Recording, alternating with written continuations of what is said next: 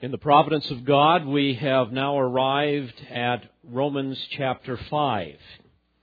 And here we will begin a study on the benefits of justification. Let me read the first 11 verses to you this morning that we will examine more closely. Romans chapter 5. Therefore, having been justified by faith, we have peace with God through our Lord Jesus Christ, through whom also we have obtained our introduction by faith into this grace in which we stand. And we exult in hope of the glory of God. And not only this, but we also exult in our tribulations, knowing that tribulation brings about perseverance. And perseverance, proven character, and proven character, hope. And hope does not disappoint, because the love of God has been poured out within our hearts through the Holy Spirit who was given to us. For while we were still helpless, at the right time Christ died for the ungodly. For one will hardly die for a righteous man, though perhaps for the good man someone would dare even to die. But God demonstrates His own love toward us in that while we were yet sinners, Christ died for us. Much more then, having now been justified by His blood, we shall be saved from the wrath of God through Him. For if, while we were enemies, we were reconciled to God through the death of His Son, much more, having been reconciled, we shall be saved by His life.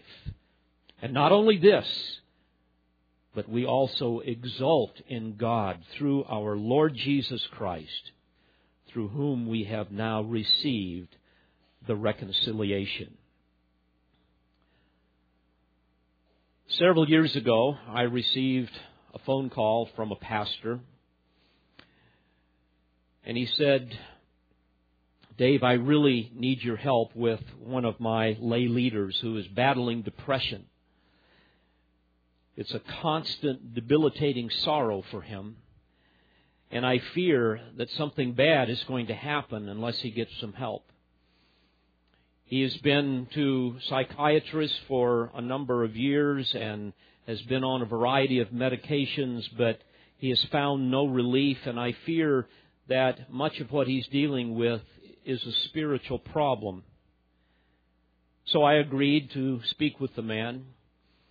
He came and I asked him to interpret what he thought was going on, and he told me that what he was dealing with had nothing to do with his marriage, had nothing to do with his family or his career. All of those things were really quite good, but he said, "My problem is that I believe that I have lost my salvation."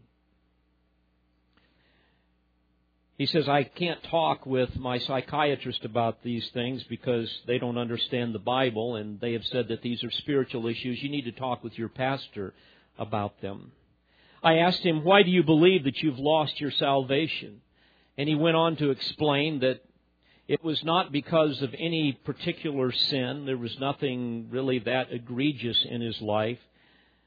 But he was aware of ongoing sin in his life that he felt was debilitating. It was interesting. He believed that salvation was a gift from God, that we receive it by grace alone, through faith alone. But he was convinced that salvation must be maintained by works. And he felt like he simply was not up to the task. I was struck by how well he could articulate his theology. He had gone to a school, graduated from a school that taught these things. And I recall him saying, and this is a paraphrase, "My sin betrays my lack of faith in the Word of God, my lack of love and rebellion against Him, and I fear that I have apostatized without necessarily stating so publicly." And he went on to say that in my opinion, according to Hebrews 6:4-9, there is no recovery. A passage, by the way, he has terribly misinterpreted. So he believes that a believer can lose his salvation. And he also believed that we are unable to have any absolute assurance of our salvation. He believed that we can lose our salvation if we fall into what he called willful sin or apostasy. Now, of course, this is held by Wesleyan theologians. It's kind of classic Arminianism, Free Will Baptists, Nazarenes, and so forth.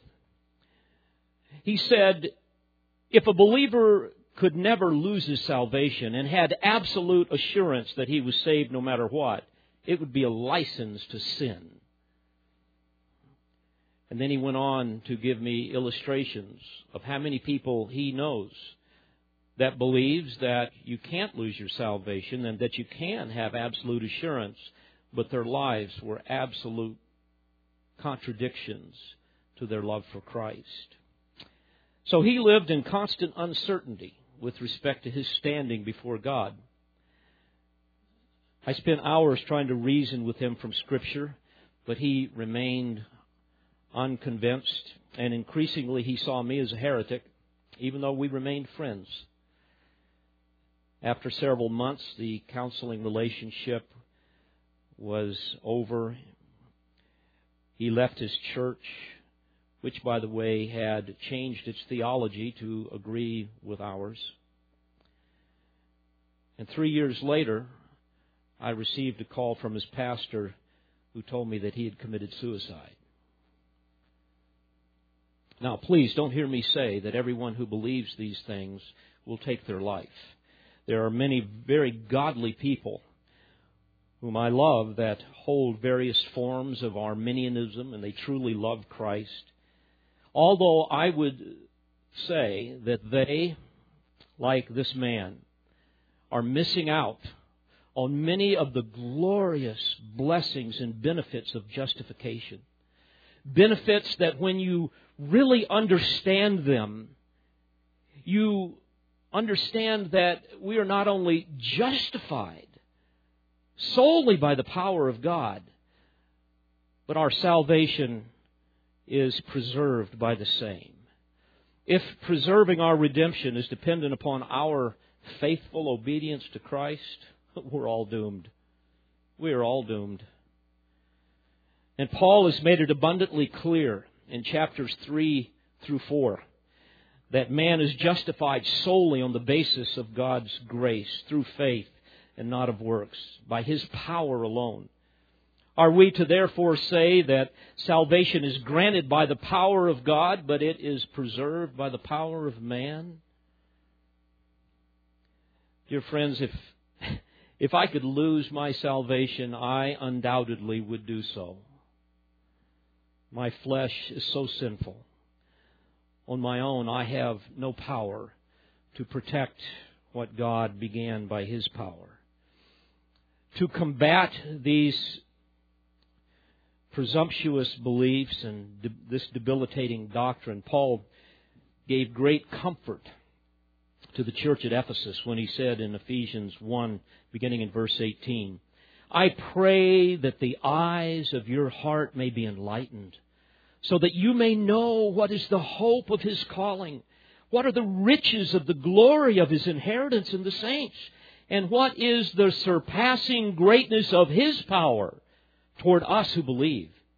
These are in accordance with the working of the strength of His might, which He brought about in Christ, when He raised Him from the dead and seated Him at His right hand in the heavenly places. Beloved, do not be deceived. It is the surpassing greatness of His power toward us who believe that preserves our redemption. It's not our puny little power. Our salvation is preserved, as Paul says, in accordance with the working of the strength of His might, not ours.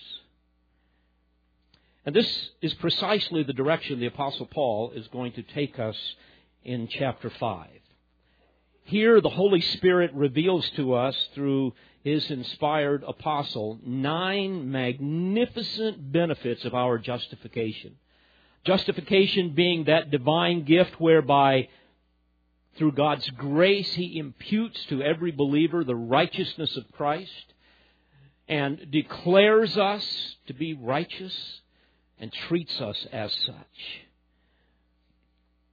He wants us to understand that this transforming gift is not merely some initial blessing that stands alone in and of itself. But justification is rather a blessing that encompasses all that God gives the redeemed by the blood of the Lamb. I might say that this is the Gibraltar of our faith. This is that rock upon which our salvation is anchored. Justification proves that we are eternally secure, that we will persevere when tested, which will give assurance to every believer that he has eternal life. Now, I want you to notice in verse 1, he says, therefore, having been justified by faith, we have. It's a present tense verb, we have, indicating that what follows is already our possession. So the question is, what is it that we have presently? And Paul is going to delineate a list of 8 things. If you will also notice in verse 9, he says, much more than, having now been justified by His blood, we shall be. Well, this is exciting. Because of our justification, we not only have something in the present, but we also shall be something in the future. And Paul will add yet another infinite blessing to his list. So, my outline for these 11 verses is readily apparent. Paul has given it to us. We shall examine 9 benefits of this divine gift of justification that every believer possesses. We will look at it in 2 ways. 1, what we have in the present, and 2, what we shall be in the future. And I pray that this will bring clarity and comfort to any of you who might be struggling with fear concerning your eternal security, concerning the assurance of your faith. This is really a needless concern for all who have been justified, according to Romans 3:24, as a gift by His grace through the redemption which is in Christ Jesus. Now, I might also add, before we look closely at the text, that these are profound truths that speak to every person's life. The applications are everywhere. Sadly, some of you have little concern for spiritual things, and so you need to listen up very carefully. And I say this with utmost love to you, because it is a matter of great concern for me, as well as the other elders of this church. Some of you have a reputation of kind of hanging around the periphery of the church. You never seem to get involved. It's almost as though you have an attitude that says, hey, don't put any expectations on me. Don't get too close to my life. For you, being part of the body of the church is really not much of a priority. It's as though, for some of you, you see this as a community center, rather than the most precious assembly on earth that Christ has purchased with His very blood. For some of you, you'll never miss a potluck dinner, but you have no appetite for the Word. Some of you will be first in line for pizza, but you'll disappear when it comes time to pray. This is indicative of a spiritual problem, my friend. As a result, like a physical couch potato whose muscles gradually begin to atrophy, your spiritual life is doing the same. Exercising your spiritual gifts to serve the body of Christ, for whatever reason, seems to be too onerous for you. You're too busy. It's not that much of a priority. After all, for some of you, because you really don't love Christ, who is the head of this body, there's really no sense of urgency to serve Him. So, you become uninvolved, You become unaccountable. You become unteachable and unfaithful. And you begin to forfeit earthly blessing as well as heavenly reward. And you say, well, Pastor, that's really not me. Let me tell you how it usually goes. You hang around the periphery, and the first thing to go is Sunday school. Before you know it, Wednesday night services are not that big of a deal. Of course, you don't have time for Sunday night services because you got to get ready for Monday. And you really don't have time to really serve in the church because your life is so busy. Kids, career, and everything. And then before long, you'll find any and every excuse to miss a Sunday morning service. And if you're really honest, if you look at your private life, there is really no sign that you love the Lord God with all your heart, mind, soul, and strength. And there's really no evidence in your private life that you love others as much as you love yourself. There's certainly no thirst for God. He is not your greatest delight. And then if you're honest, you begin to look around and you see that your marriage is not what it should be, even though you don't want to admit it. Your family is not what it should be, even though you don't want to admit it. Sin is like termites that get into the house and they begin to eat everything up, and you don't realize it, but beneath the veneer of all of your religiosity, things are deteriorating. And eventually, your house falls apart. For some, you've grieved the Spirit, you've quenched the Spirit. And frankly, a close examination of your life would reveal that there's virtually no fruits of the Spirit growing on the vine of your life. So my friends, if this is you, you have sown the wind and you will reap the whirlwind. And as your pastor, I warn you in love that you need to get right with God. And the way to do that is to wake up before the consequences of divine chastening are so severe that it brings great sorrow to you and to your family.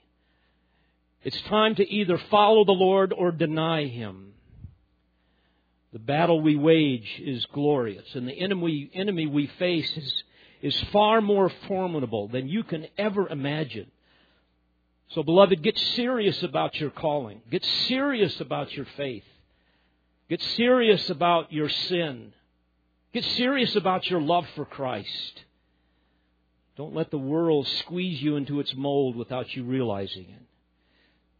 And you can do that by beginning today, by asking the Holy Spirit of God to help you understand these great texts that He has given us in order that we might enjoy fully the benefits of our salvation and that we might become more conformed to the image of Christ.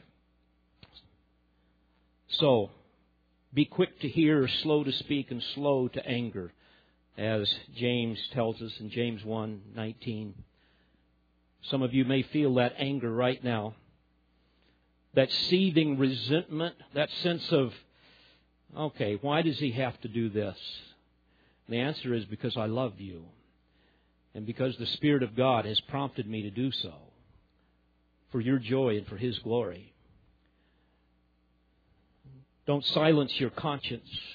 Humble yourself before the Word. Don't reject it. James went on to say, for the anger of man does not achieve the righteousness of God. So, by God's grace, let's humble our hearts before the Word this morning. Examine our hearts and we will all grow together. So, what would God have us understand pertaining to these marvelous benefits that He has given us in our justification? Well, first, we will look at those things that we have in the present. Notice verse 1 again. Therefore, having been justified by faith, we have peace with God through our Lord Jesus Christ. So the first benefit of our justification is peace with God. Now, you must understand that this is referring to an objective peace, not a subjective peace. However, the objective peace will lead to a powerful and wonderful subjective sense of peace, as you will understand. Now, if you have not placed your faith in the Lord Jesus Christ, if you have no love for Him, if you're not serving Him, you are at war with God, and He is at war with you regardless of what you think. Paul has spent 67 verses in the beginning of this epistle, beginning in verse 18 of chapter 1 through verse 20 of chapter 3, explaining the condemnation of man that makes him subject to the just wrath of God. In fact, in chapter 5 here in verse 10, we read that man without Christ is an enemy of God. Jesus has declared in John 3 and verse 36 that the wrath of God abides or rests upon the sinner. He is a child of Satan, Jesus says in John 8:44, a citizen of the kingdom of darkness.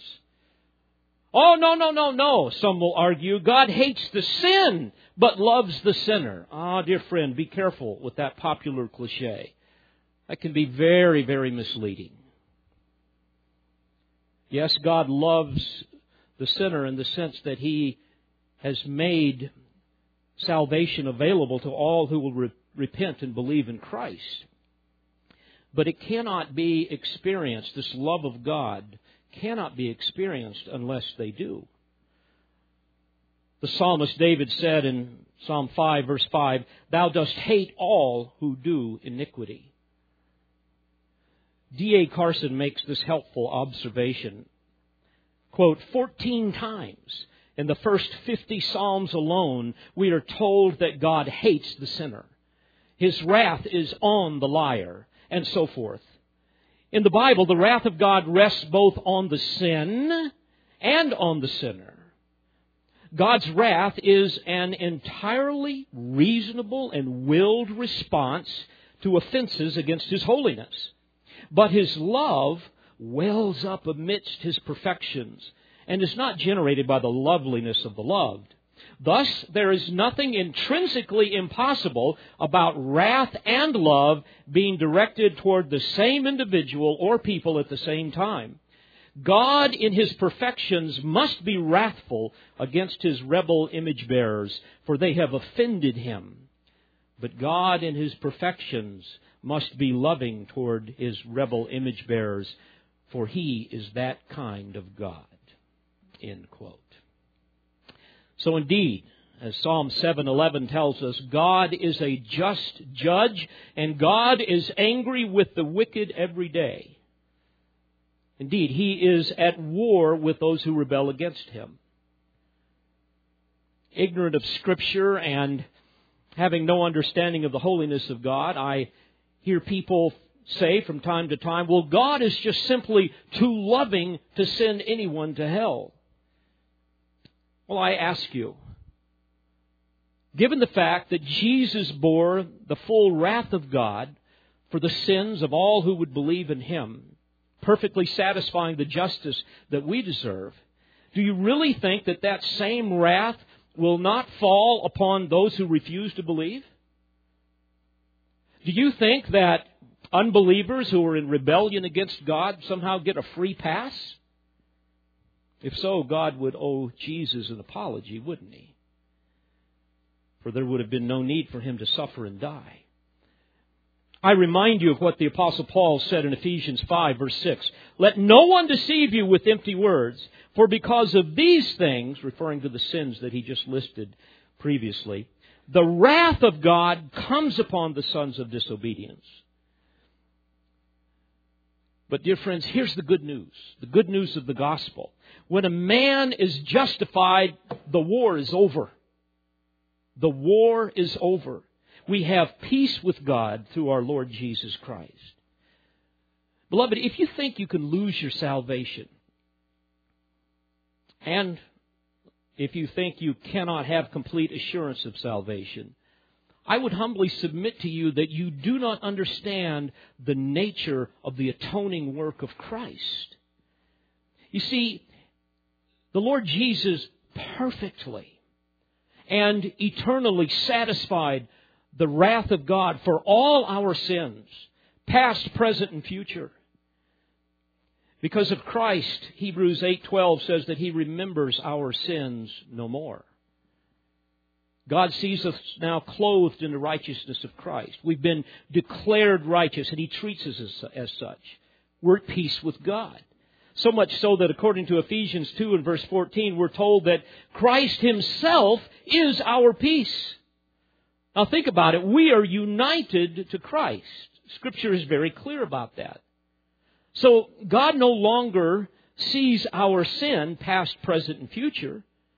Instead, when He looks at us, He sees us clothed in the righteousness of Christ, past, present, and future. You see, it is our union, our identification with Christ that secures our redemption. The redemption that He accomplished on our behalf. Think about it. Scripture says we've been crucified with Christ. We've died with Christ. We've been buried with Him. We've been raised up together in Christ, seated together in heavenly places in Christ. We are hid with Christ in God. Child of God, don't miss this. This is so crucial. It is our union with Christ that secures our participation in all the spiritual blessings that we have in Christ. Scripture says that because of this, there's no condemnation in Christ. In Christ, we're free from the law. We're told that we have the righteousness of God in Him. In Christ, we have wisdom, righteousness, and sanctification and redemption. In Christ, He says, if Christ is in you, Romans 8, 10, and 11, we will also give life to your mortal bodies through His Spirit who indwells you. We're told that we who are in Christ, if we are dead, we will rise first in Christ. And Colossians 2:10 says that we are complete in Him. Now, of course, we all continue to sin. We all know that. Though we are no longer slave to sin, but nevertheless, we sin. But all of our sins have been paid in full. Romans 8:1, there's therefore now no condemnation for those who are in Christ Jesus. Now, I want you to think of the implications of this with respect to our assurance as believers. Think about this.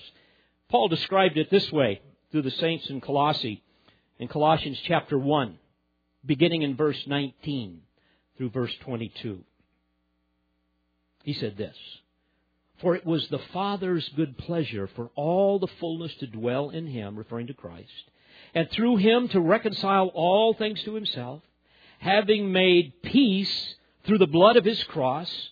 Through Him, I say, whether things on earth or things in heaven, and although you were formerly alienated and hostile in mind, engaged in evil deeds, yet He has now reconciled you in His fleshly body through death in order to present you before Him holy and blameless and beyond reproach, unless you fall into willful sin or apostasy." Oh, that's not there? Of course it's not there. And don't you think that if that were truly a possibility, that somewhere in Scripture God would have warned us of this? Oh, I hear the voices. Oh, yes, He has warned us. And then people will offer up some very contrived interpretations of a few texts that languish in serious dispute, that stretch the bounds of hermeneutics to the absolute breaking point, texts beyond the purview of my discourse to you this morning. But beloved, even as we look at the text before us today, there is no way that our salvation could be anything but eternally secure. And based on the objective truth of the Word of God, we can have absolute assurance. So here's the good news of eternal security and confident assurance that Paul begins with in verse 1. "Therefore, having been justified by faith, we have peace with God through our Lord Jesus Christ." I cannot imagine what it would be like to live my Christian life without understanding this objective peace. Certainly, if you don't understand the objective peace, you will not have the subjective peace, right? For this reason, Paul used the analogy of the Roman soldier whose boots were cleated with metal spikes in order to give him sure and solid footing in battle. He warns every believer that we need to be prepared to hold our ground in this great battle against the enemy of the gospel by having our feet shod with the gospel of peace. Absolutely. Ephesians 6:15. Think about it.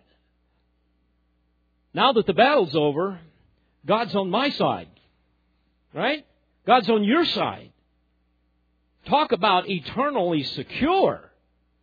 What do I have to be afraid of? If God's for me, who can be against me? Talk about confidence, assurance. The Lord of hosts is my strength. And in that whole passage in Ephesians 6, when you wear that armor, including the gospel of peace, having your feet shod with the gospel of peace, you are going to be able to stand firm. Without an understanding of the gospel of peace, dear friends, you're going to slip and slide and yield to the lies of the enemy. Every sin is going to push you further back into doubt and discouragement and confusion, like the illustration I gave you earlier. I've seen this over and over again. But when you understand that in our justification we have peace with God, you are going to have sure footing. You're going to stand firm. You're going to stand your ground. You're going to share the assurance of Paul, who assured the Philippian saints by saying, I am confident of this very thing, that he who began a good work in you will perfect it until the day of Christ Jesus. So hallelujah. God is at peace with us. We are at peace with Him. And all that was lost at the fall is now fully and eternally restored. And it's for this reason, dear friends, that we can silence our accusing conscience when we sin. And we can be assured of our final destination. We have no reason to fear death or judgment, all because of the blood of the Lamb. Well, yes, Pastor, but such a doctrine is a license to sin. Well, I would agree. It is a license to sin for those who have a false profession. It is a license to sin for those who possess a self-manufactured peace with God, the kind of person who has deceived himself into thinking that he is no longer at war with God when in fact he is. You see, this is the man who will sin with impunity. This is the man who rejects the Word of God, who hears certain passages of Scripture and realizes that it does not really conform with his agenda, so he ignores it. He throws it out. This is the man who lives in rebellion against God and then will sin and glibly say, no big deal, the blood of Christ covers it all. And then they smile with smug satisfaction and they walk away as if nothing had ever happened. I remember dealing with a celebrity woman who was married with several children, claimed to be a Christian. She committed adultery with another man and divorced her husband, left her family. And when asked how she could justify her decision with her Christian faith, she said publicly, and this is a bit of a paraphrase, I was so unhappy in my first marriage, but God wants us to be happy, so He provided a way, and for that I'm thankful. And wherever there's sin involved in all this, I'm thankful that grace covers it all. Those are the words of a hypocrite that knows nothing of the meaning of justification by faith. You see, a man who is truly at peace with God is a man who has smelled the smoke of hell. It will be the man who has felt the sting of the flames upon his skin. This will be a man who knows that were it not for the mercy of God, this would be his eternal abode. A man who is so broken over his sin that he will live in perpetual wonder and awe. That not only would God forgive him, but even go beyond that and impute unto him the righteousness of Christ and declare him to be righteous and treat him as righteous. This will be the man that will sing Amazing Grace, not as some kind of a schmaltzy, sentimental song, but it will be the doxology of his soul. This is a man who will live in a constant state of humility, a constant state of wonder, love, and praise. Yes, the true Christian will sin, but when he does, he will quickly repent. He will be broken over his sin. It will not be something habitual. And over time, he will find in his life an increasing hatred of sin and a decreasing frequency of it. This is the man who will sing the words of Charles Wesley, who said, "And can it be that I should gain an interest in the Savior's blood? Died He for me who caused His pain, for me who Him to death pursued. Amazing love! How can it be that Thou, my God, shouldst die for me?" My friend, don't be deceived. If it is easy for you to knowingly and to habitually rebel against God, then you have no peace with Him regardless of what you believe. You're not a part of the fold of the great shepherd of the sheep. Jesus said, "My sheep hear my voice," and they what? They follow me. In 1 John chapter 2, beginning in verse 3, we read, "By this we know that we have come to know Him, if we keep His commandments. The one who says, 'I have come to know Him,' but does not keep His commandments is a liar, and the truth is not in him. But whoever keeps His word, in him the love of God has truly been perfected. By this we know that we are in Him." No, my friends, this magnificent doctrine of justification is not a license to sin. It is a deterrent from sin. When you understand the glorious truths of it. A deterrent for all who rejoice, knowing that they have as their present and eternal possession peace with God. But this is only the beginning. Notice the second benefit of our justification, and that is we have access to God. Notice verse 2. "Through whom also we have obtained our introduction by faith." Here, Paul is emphasizing through the grammar that this is yet another blessing that has happened to us once and for all. By implication, once upon a time, we did not have access to God. We could not come into His presence, but at a certain point in time, it was given to us. This helps us also understand, contrary to the opinion of some, that justification, unlike sanctification, is not a process involving our works to eventually obtain it, but rather it is a divine act that happened once and forever. I want you to notice this phrase, "We have obtained our introduction." This translates a Greek verb that means bringing something together or approaching. It has the idea of an admission or introduction. It's that relationship with God whereby we are acceptable to Him and have assurance that He is favorably disposed to us. Therefore, we can enter into His holy presence. Paul used this in some other passages. For example, Ephesians 2:18. He says, through Him, we both, referring to Jews and Gentiles, have our access in one Spirit to the Father. Prosexagwe is the Greek term. We have access. In chapter 3, verse 12, he says, in Christ we have boldness and confident access through faith in Him. Now, you will recall that in the Old Testament, no one had access to God.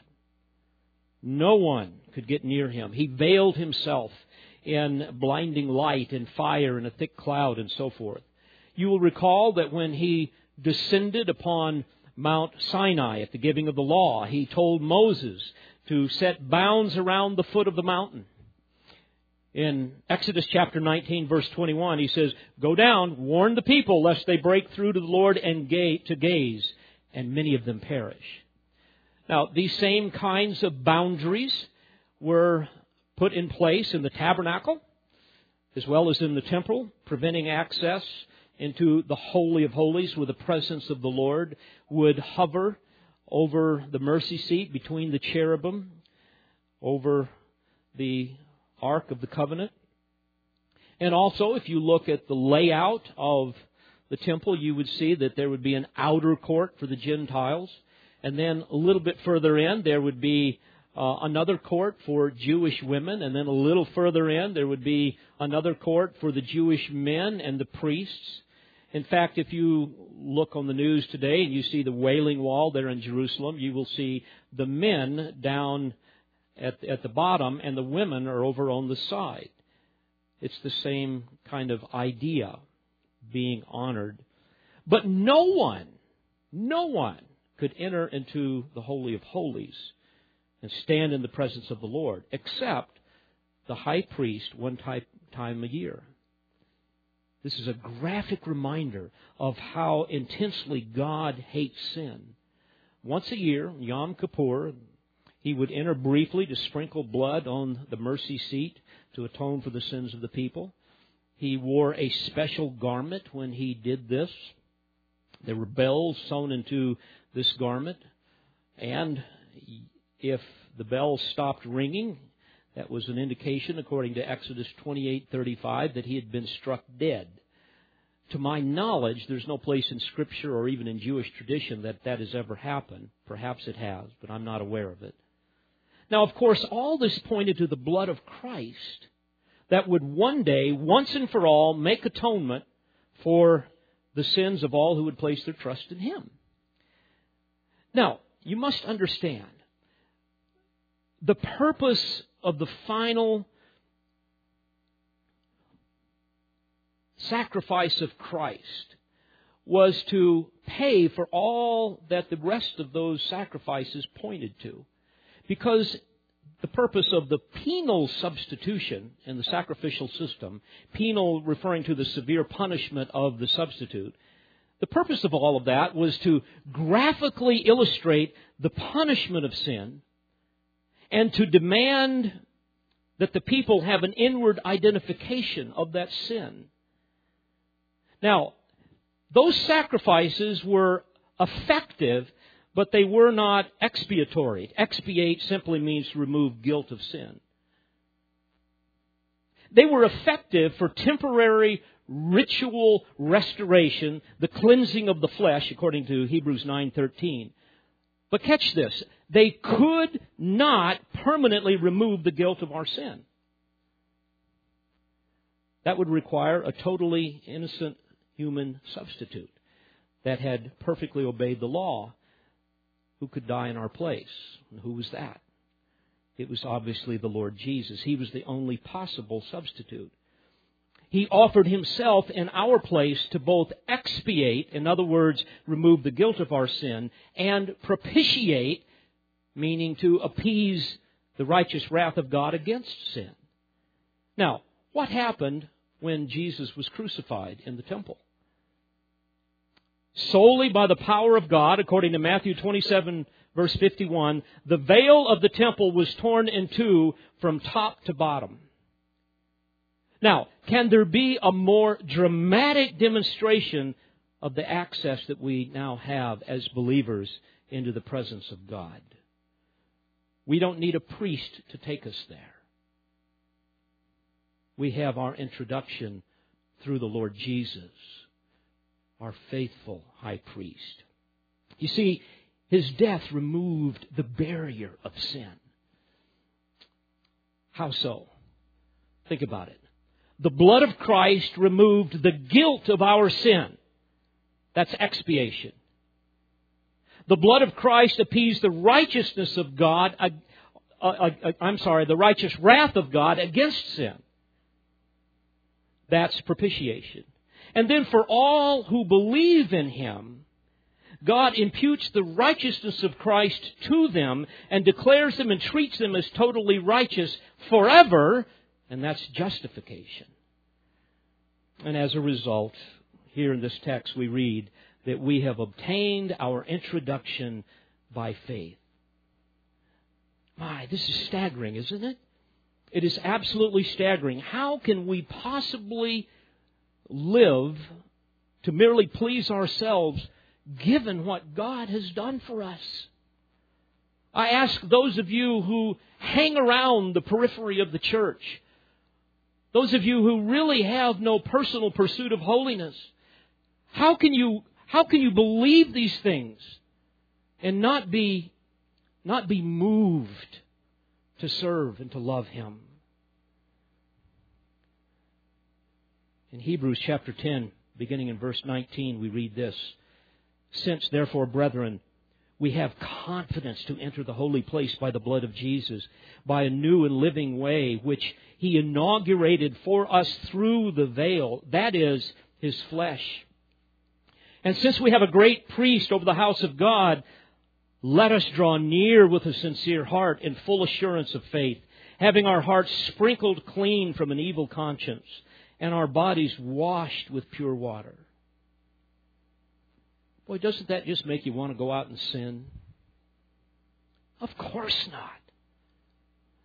Doesn't that make you worry that maybe you're just not going to be faithful enough to maintain what God began in you? It's ridiculous. Doesn't this leave you sad because, boy, there's just no way we can really have any assurance of our salvation?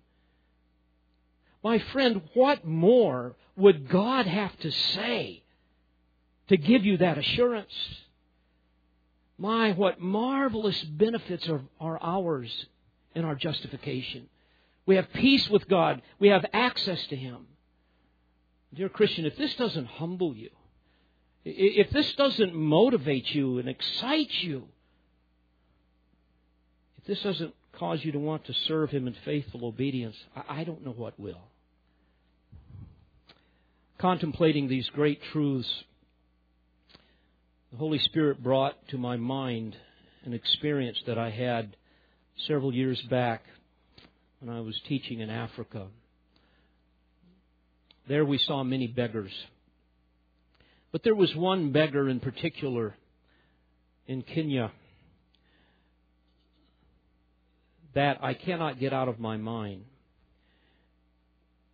It was after church on a Sunday morning, and even in Africa, everybody dresses up to whatever degree that would look like for them. They're big on that. And we went in this little car of sorts to the town where they had a few restaurants. And this was, for them, the nicest restaurant in town. That's kind of what we do around here after church on Sunday. We go to a restaurant.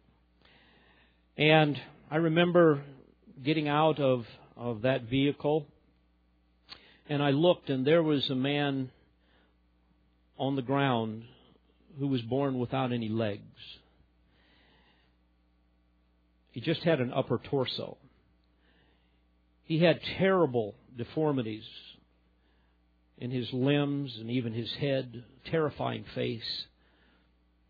He was almost naked, and he was utterly filthy.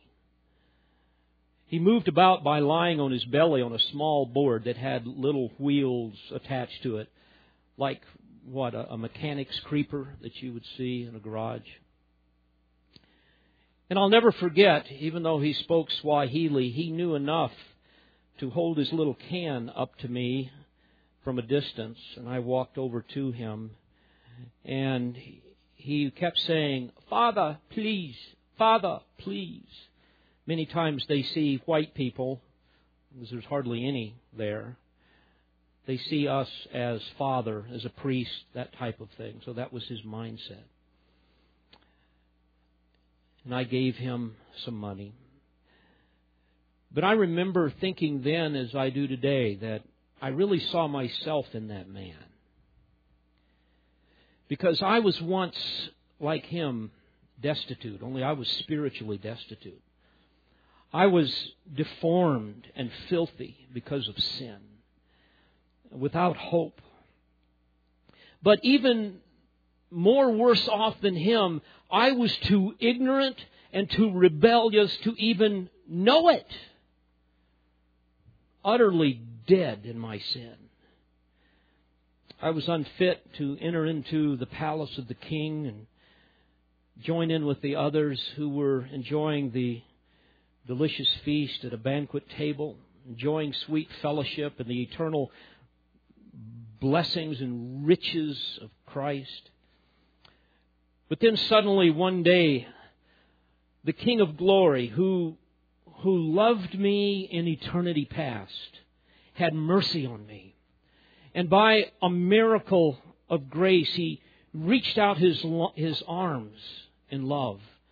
And He embraced me in all of my wickedness and all of my filth, my insolent rebellion.